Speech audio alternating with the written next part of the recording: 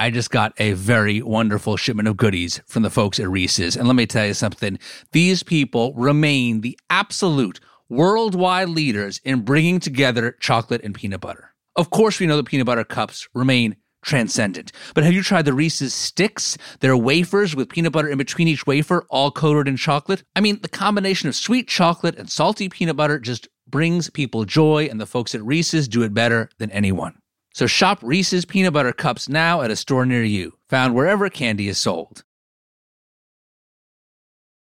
I do not like to cook for guests because the expectations are so high. People expect to basically be invited into an episode of your TV show when they come over on a Tuesday night. Exactly. And I just want to make quesadillas, or I just want to make pasta, or I just want to order pizza, Right. I used to love having people over, but now, I'll invite a friend, like a dear friend that I've known for 20 years. And she'll say, oh, I'm so excited for the best meal of my life. And I'm like, no.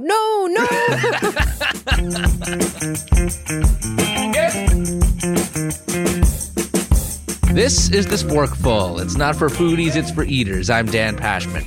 Each week on our show, we obsess about food to learn more about people.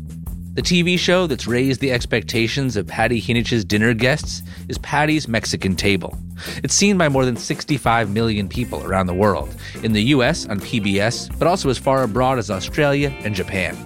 Each season, Pati travels to a different area of Mexico and delves into the specific food culture of that region. She snags invites to restaurants, food trucks, and home kitchens, and charms everyone she meets into sharing secret ingredients, heirloom recipes, and family stories.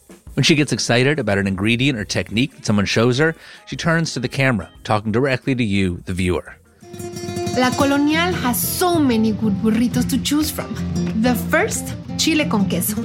And that queso? It's 1 bar of Philadelphia, 1 bar of Velveeta. You guys, he's sharing the recipe. How generous is that? You know what? If you try to do it at your home... Pati shares what she learns on her show and in her cookbooks. As she told me, it's the role she was born to play. Because I love knowing how other people cook, what they eat. I'm super nosy. I like to look in the fridge and the drawers and the pantry.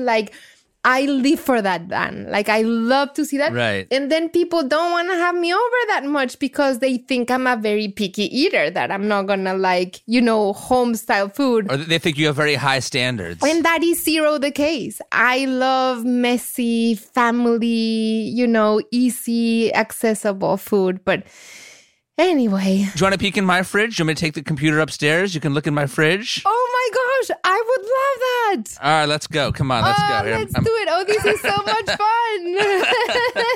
This was not planned, but 3 minutes into my conversation with Pati, I'm carrying my laptop and recorder up from the basement where I record to my kitchen. Okay, sorry. So here we go. So this is the pantry. We got a lot of cereals. Oh, we have the same glass Tupperwares, which I love. And then, so I got spicy chili crisp, pesto, fish sauce. Oh, fish sauce is the best. Yeah. Soy sauce. Oh, I have the same one. Really? My oldest son, he went to a special store to find it. Yeah, I got this at H Mart.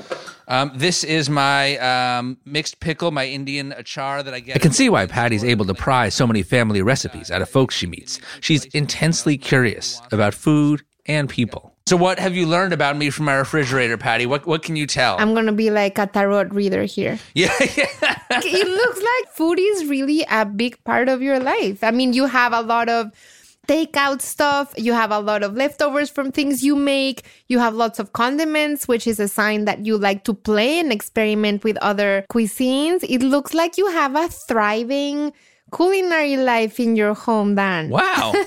Well, thanks. I'll take it. Good. If I were to go inspect your fridge, Yeah. What conclusions would I draw about you? You know what? I think we have a pretty similar landscape. I have lots of Tupperwares with things that I make at home. When the week starts, I typically make batches of things that I can repurpose. Like right now, I have Tupperwares with pinto beans that I turned into charro beans yesterday.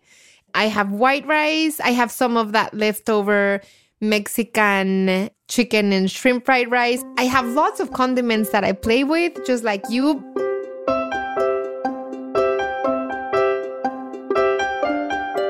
Pati has always been like this. She was born and raised in Mexico City. When she was 10, she was with her father at a gas station. While he was getting gas, she saw a nearby street vendor selling gelatinas, or Jell-O.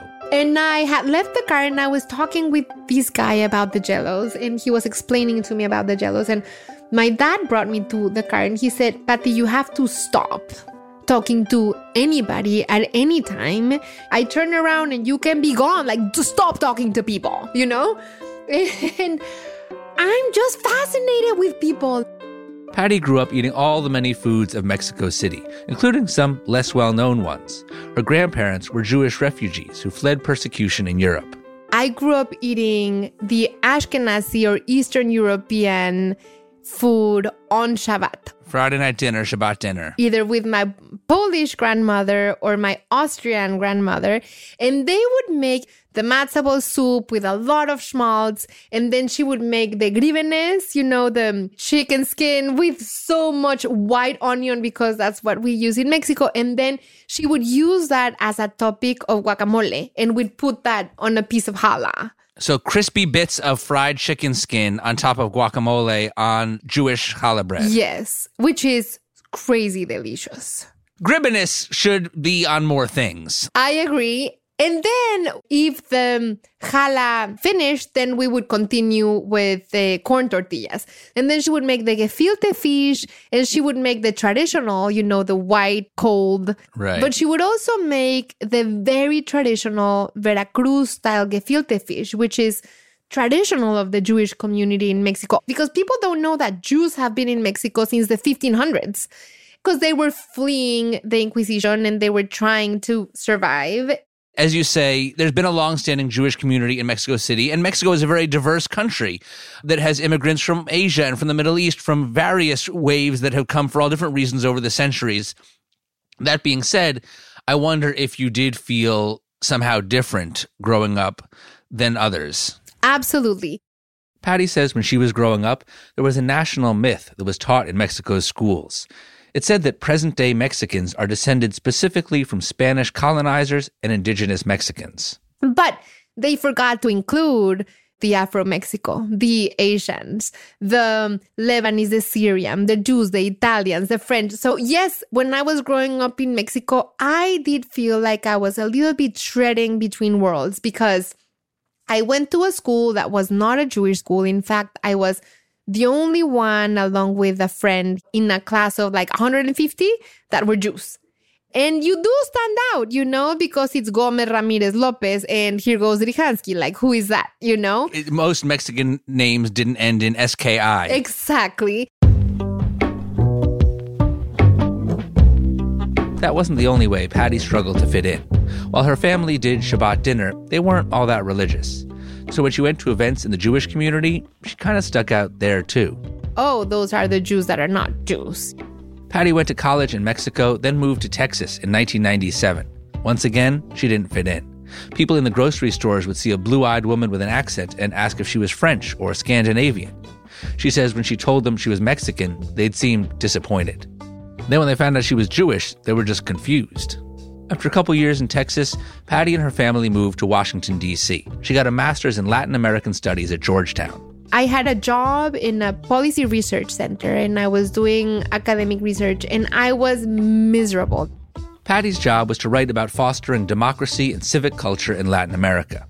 One day, her boss asked her to put together a report comparing Peru and Mexico's post-dictatorship democracies. And I started researching about their ceviches and who got to ceviche first and why did the Peruvians spell ceviche with B as in boy and we spelled it with a V? Why do they marinate it for 10 seconds and we marinate it for 10 hours, you know? And so I said, you asked me to write this, but I'm writing this article about Peruvian and Mexican ceviche and I think that's not what you want. So I think I have to quit. So that's what she did. Instead of wonky political analysis, Pati would direct her passion for research towards food. She went back to school to l'Académie de Cuisine in suburban D.C. She started using her research skills to study Mexican food and did translations on the side. 10 years after leaving policy for Pastor, Pati became the resident chef at the Mexican Cultural Institute in D.C. And like 120 people at a time would come and I would devise this theme. It would be like Afro Mexico or Mexican vanilla or Cinco de Mayo. So through the menu, you would learn about a region of Mexico, its ingredients, its techniques. It was like a journey in a meal. And I would do the demo and then people would eat that as a dinner. And I remember doing all sorts of Mexican themes. I do remember then really resisting when people would ask me to share Mexican Jewish menus or dishes. I would get a little defensive, like, why do you want me to do Jewish things? I'm Mexican, Pati says she felt this way because growing up, her Jewish identity and her Mexican identity seemed separate to her. She did some Jewish things at home with her family, but outside the home, she never saw Jewish culture as part of anything Mexican. Like 96% of the population identified as Catholic. Most of our holidays, calendars, celebration have to do in one way or another with the calendar of the Catholic Church. So when I started teaching at the Mexican Cultural Institute, I was really focused on taking a deep dive into everything that was Mexico. And it seemed to me that the Jewish part of Mexico's history was not a main element. And I still hadn't made sense of all the pieces of my identities as a Mexican woman, as a Jewish woman, as now an immigrant in the U.S. But as Pati did more research for her classes and traveled across Mexico, she gained a deeper understanding of all the many parts of Mexican culture, including the Jewish parts. And then there was going to be an exhibit, and there were two Jewish artists, one American and one Mexican, who had come from the same place in Poland, and they did similar art, and they were doing this exhibit, and the director at the Institute said, isn't this like a theme that interests you? Aren't you Jewish? In the beginning, I was like, no, we do Mexican. And then I was like, well, yes, and Mexican Jews are a big part of Mexico, and they've been a part. So I researched for that class for months, and I did interviews, and I did a menu that not only included the Ashkenazi Jewish dishes, but also Lebanese, Syrian, Turkish. And I remember at the end, it was a Friday and it was a Shabbat, and some people that came were Jews, and they had brought their candles, and they asked me to do the blessings for Shabbat dinner. And I don't even speak Hebrew then. I don't know what any prayer says, but I know the Shabbat prayers by heart. And I remember doing the Shabbat prayer at the Mexican Cultural Institute, which to me represents Mexico. And I remember like having to hold back my tears, and it did feel like an important moment. It wasn't until I switched into cooking that I was finally able to make sense of all the pieces of myself. Did you know when you made that transition to food that was part of what you were after? No, I was just hungry.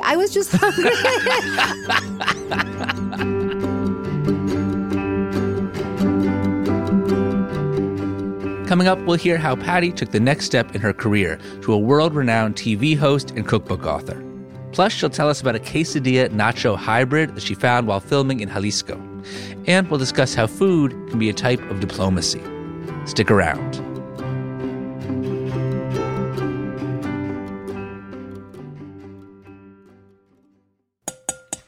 Time to cook up some advertisements. Whether you're a family vacation traveler, a business tripper, or a long weekend adventurer, Choice Hotels has a stay for any you. They've got over 7,000 locations and 22 brands, including Comfort Hotels, Radisson Hotels, and Cambria Hotels. And you will get the best value for your money when you book with Choice Hotels. I especially love those Cambria hotels. They have locally inspired hotel bars with all kinds of specialty cocktails, downtown locations right in the center of all the action. Radisson hotels have flexible workspaces. That way, if you're a business traveler, you'll be able to get all your work done. On-site restaurants, fantastic. And then at Comfort Hotels, you'll enjoy free hot breakfast with fresh waffles and great pools for the whole family and spacious rooms. I mean, if you have kids, you understand the importance of the pool. If you stay at a hotel with a pool, almost nothing else matters. Fortunately, all the Choice Hotels take care of all the other stuff too, but I mean, a pool is a great start.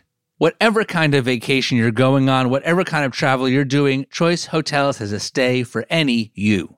Book direct at choicehotels.com, where travels come true. A few years back, my friend Justin Warner from Food Network moved out to South Dakota. He opened a ramen joint, and he is always posting pictures of all the great food he's not only cooking, but eating all over South Dakota. He's always telling me to come visit. And you know, one of the best ways to experience a new place is to eat your way through it. But it's equally important to live your way through it, too. And when you summer in South Dakota, you can fill up on all the lake days, hikes, rides, and small-town strolls that'll leave you with a regained sense of wonder and a hunger to do it all over again.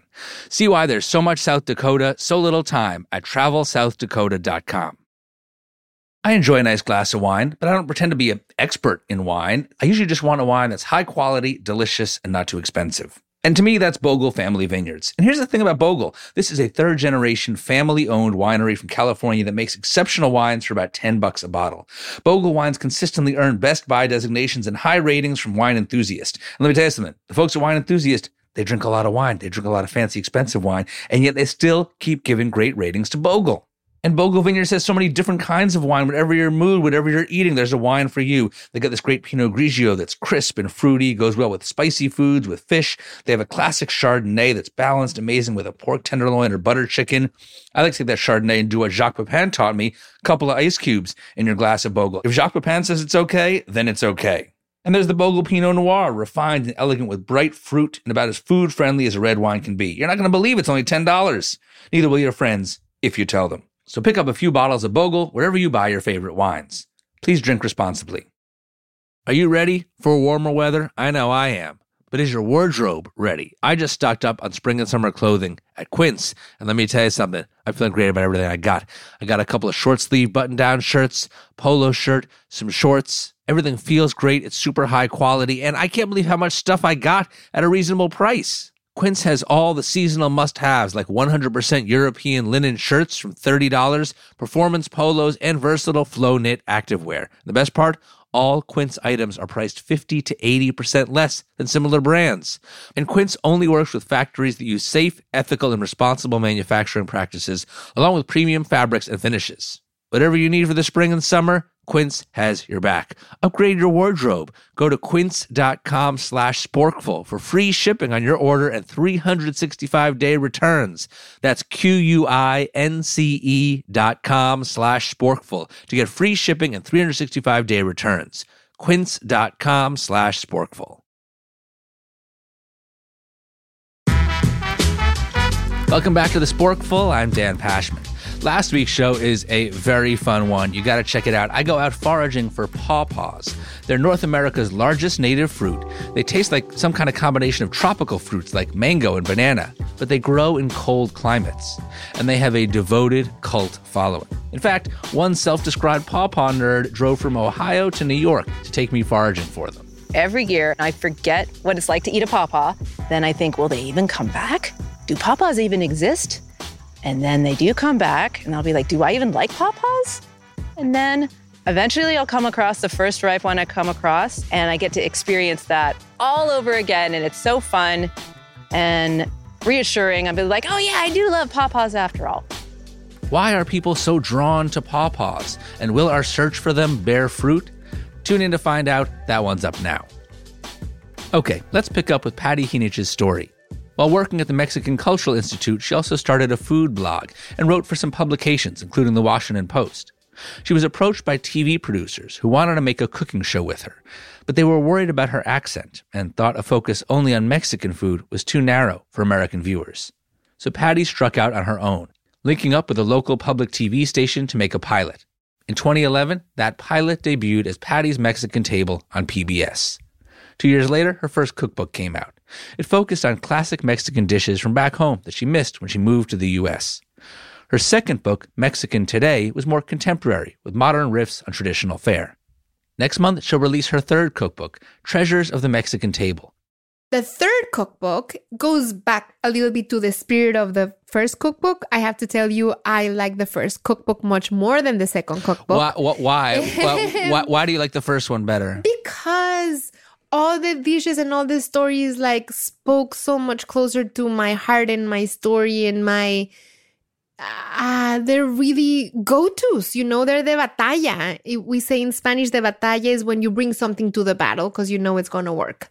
And it is all that the first cookbook is, and then 10 times deeper, because I go to the little towns, micro regions, larger regions, and find the Mexican classics that are super beloved, that are heirlooms, that have been passed through generations. Some may be newer, a few generations, some may be like centuries, but in an updated way, in a way that you can make them at home in an accessible, easy way. And they tell the stories of the places, the people, and every single recipe, you know, like the salsa macha. Like the salsa macha is a category of salsa.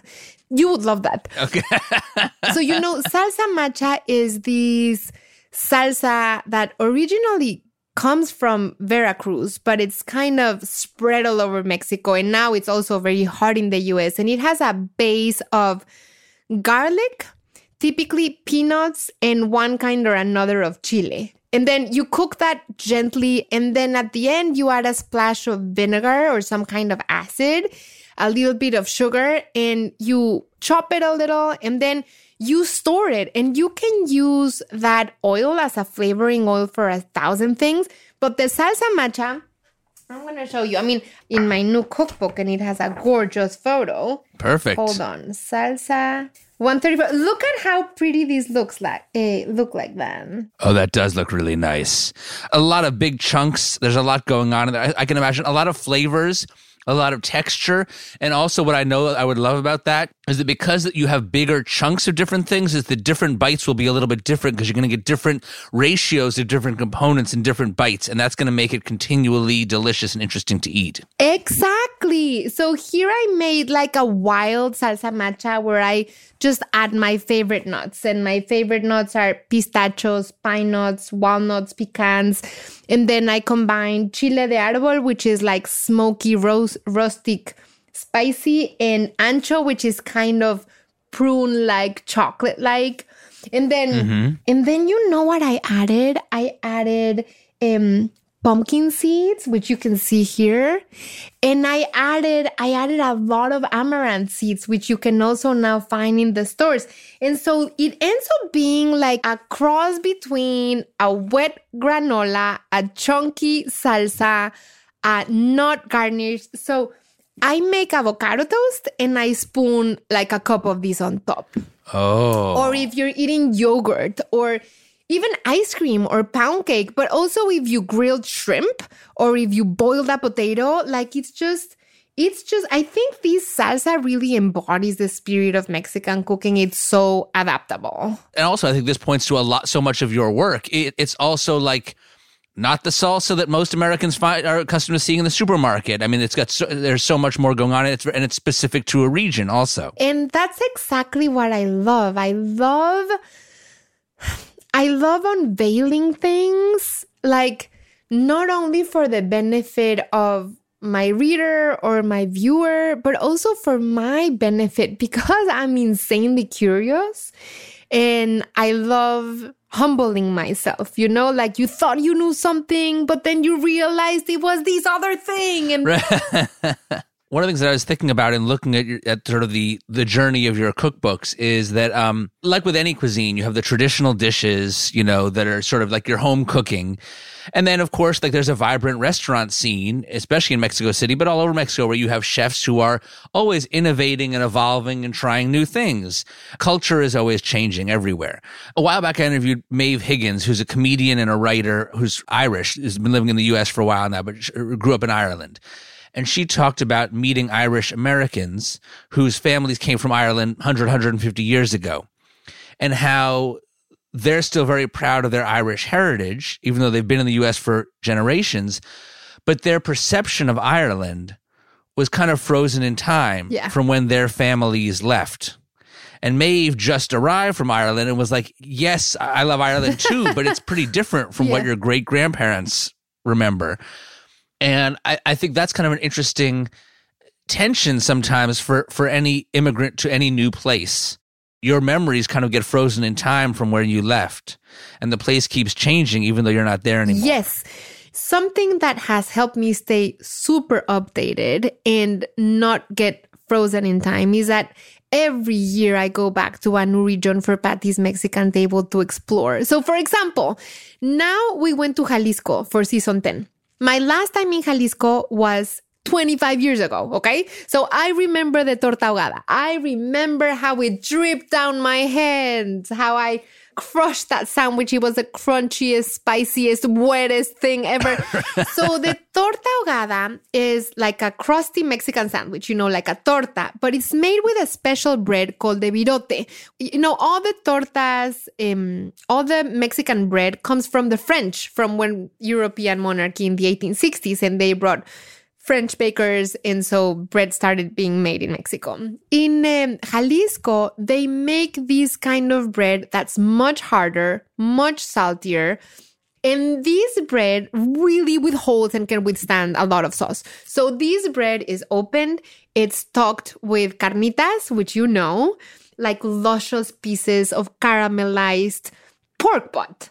And then it's covered with two different sauces, like a red salsa that's like a tomato sauce, as in, like the French dip that you dip into the... Like a roast beef sandwich, and you dip it into the au jus. Exactly. Right. But then you have the option of adding a super spicy, vinegary chile de árbol salsa.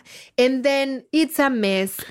It's insane. And I'm eating the torta ahogada and I'm like, oh my God, this is crazy delicious. And then this person next to me who's from El Paso, Texas, is asking for the other special. And I'm like, what's the other special? And they're like, oh, it's the destrozado. Mexicans, we come up with these crazy funky names.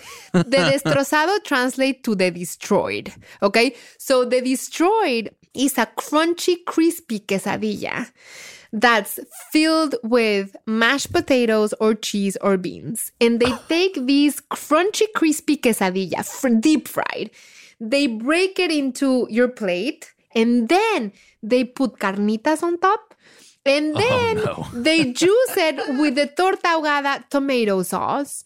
And then the chile de árbol sauce. And then they dress that with some like pickled cabbage and pico de gallo. No.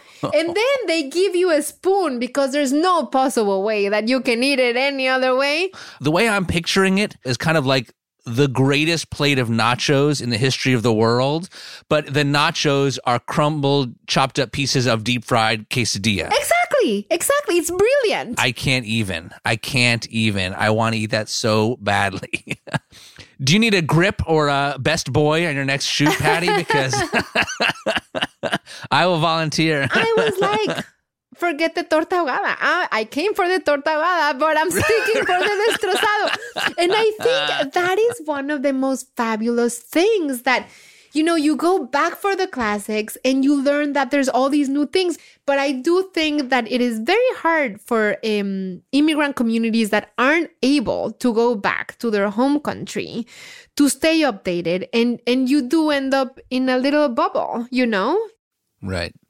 And to be clear, I'm not saying you have to keep up or you have to replicate the past forever. I just think it's an interesting tension. It's fascinating. So how do you navigate that tension when you are deciding what to present to your viewers and your readers? Yeah, I'm just not picky. I'll eat it all. I'll try it all.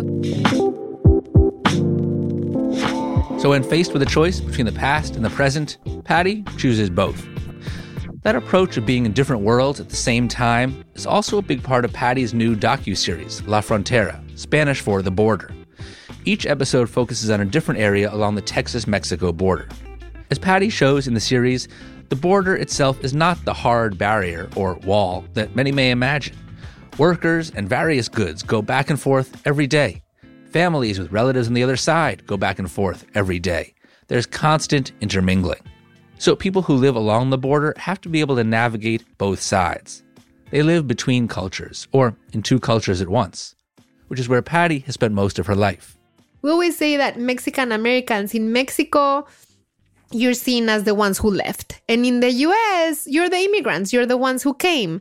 You're caught in between all the time, and you realize when you get to the border in La Frontera and those communities that those feelings and that way of living is the most intense ever. And it is such a beautiful thing then when you lose the fear of having to explain yourself all the time, of being many things at the same time, and that people don't have to feel less because they're part of two things and not of one. You know, that doesn't make them less or less whole. You realize that the people at the border and their food, they live in this universe where there's these other possibilities that don't apply to the categories and labels that we have created to understand the world. There are people who are enriching not one country, but two at the same time. They know how to survive and thrive in not one language, but two, not one culture, but two, not to one system of laws and rules, but two. It's like they have these switches, you know? It's fascinating then. Right. I mean, you can be sitting down at a table with the border patrol officer, and his sister is a muralist from the other side of the wall who is illegal, and the mother, you know, is a nun who helps refugees, and the other one is a Republican politician, and they're all a family and they're all eating carnitas together. Right. The other thing that you realize there is that the history is that much deeper and that we are that much closer as countries. I mean, a huge chunk of the U.S. used to be Mexico, and the border moved, you know, the people that were there were Mexicans until, 150 years ago. The politics, of course, divide, but these are communities that thrive together. As I told Pati, I watched the first episode of La Frontera, and it seemed to me to be her most personal TV work ever, which I really appreciate. It's also her most political. She interviews a female mariachi, a rarity in the male-dominated craft, about how the unique pain that women experience in childbirth, romance, is fuel for her music. And Pati shares raw perspectives on the border itself. As connected as these two cities are, the wall here stands at over 20 feet high and stretches on for hundreds of miles over open desert landscape and cuts right through the heart of Juarez and El Paso. Being here and knowing how the wall and the border is such an important presence, tell me a little bit about that and what this means to you. Carlos Fuentes called it a scar, and I think to us these days it's like it's an open wound. And it's gushing. As it turns out, Pati's old job as a policy analyst may not have been such a bad fit. I've heard you describe yourself as very passionate and opinionated, but Yes. You've also said that you avoided politics in your food work for a long time. So in that sense, were you withholding your opinions? Was that a struggle earlier in your career? I am not drawn to politics as we would understand politics, like candidates and parties and all of that makes a lot of noise in my head. I do believe that I have a mission in trying to connect people and share stories and bring the microphone to places. And just as I've struggled to make sense of my identity, I want to share the identity of others. And I find that I've come full circle then. Slowly but surely, I've been jumping into much more substantial and deeper topics and themes that are much more meaningful to me and that I care much more about. And I want to go in that direction. I don't want to run for anything. I'm not a politician in that sense, but I just find that if I'm going to spend my time meeting people and connecting people, I don't want to just eat a taco and go. This is something we've been seeing lately in my conversations with a range of folks and in the culture at large. Like Padma Lakshmi in her show Taste the Nation, using food to show the lives of immigrants to make it harder to dehumanize them. Or Kumail Nanjiani and Emily V. Gordon producing Little America, using portraits of people to show that the immigrant experience isn't a monolith. People in the world of culture and entertainment seem to be jumping off the fence, trying to tell stories that open minds. You've talked about the idea of food as soft power.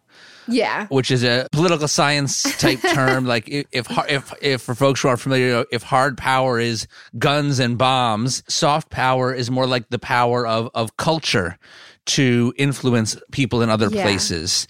And you've talked about the idea of food culture perhaps as a form of soft power that might have influence over people. And so how do you hope to use your show and Mexican food as soft power? You're very good. I love this question too. We're animals. We're hungry. We have to eat. We have to feed our family. And when somebody puts in front of you, the plate of enchiladas that their mom made, you're likely to connect at a deeper level, even if you know that person is a hardcore Republican and you're a hardcore Democrat. You're going to connect over the enchiladas, So I do feel that people are much more able to connect and share who they are and share their stories and remove judgment when food is presented. I agree with you to a point, and maybe it kind of depends on the week you ask me. But I do also feel, I wonder your thoughts, like a while back, I did an interview with a comedian named Jenny Yang, who's Chinese American, and I remember her saying, just because someone eats Chinese food doesn't necessarily mean they're going to treat me with respect. That's so true. Are there limits to how effective food can, how much food can be soft power? Of course there are limits, but I think the impact is substantial and meaningful. So to give you an example, in social media, I can tell you that when Trump was in power, I would say half of my followers were Trump supporters and half weren't. Just guessing. They would tell me, Pati, your show is my favorite show. I love your taco. And I would look at the handle and it will say, build a wall, Trump for 2020, whatever. And I would be like, I'm Mexican and you're eating a taco and I'm in America, but okay, love a taco, love a taco. How many people are making now taco night at home? They may have not so great feelings about Mexicans, but I do believe that it's kinder, softer kind of influence that may be more effective. That slowly but surely, like the kids are learning about tacos and about Mexicans, and in a way they're learning about how Mexicans enrich this country. That's the power of food. It may be subtle, but it can be permanent and stronger than people think.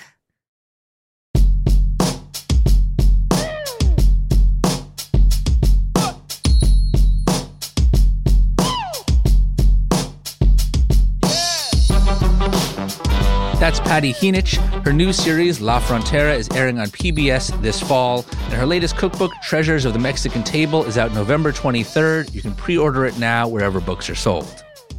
Next week on the show, I talk with music icon and food icon, Patti LaBelle. We'll talk about her viral sweet potato pie, touring the segregated South back in the 1960s, and much, much more. Patti LaBelle next week.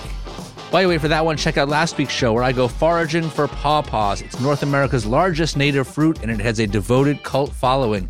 Why are people obsessed with pawpaws? We investigate. Check it out. This show is produced by me, along with senior producer Emma Morgenstern and producers Andres O'Hara and Rachel M. Ward. Our editor is Tracy Samuelson. The show is mixed by Jared O'Connell. Music help from Black Label Music. The Sporkful is a production of Stitcher. Our executive producers are Peter Clowney and Daisy Rosario. Until next time, I'm Dan Pashman. And I'm Shannon in Tomball, Texas, reminding you to eat more, eat better, and eat more better.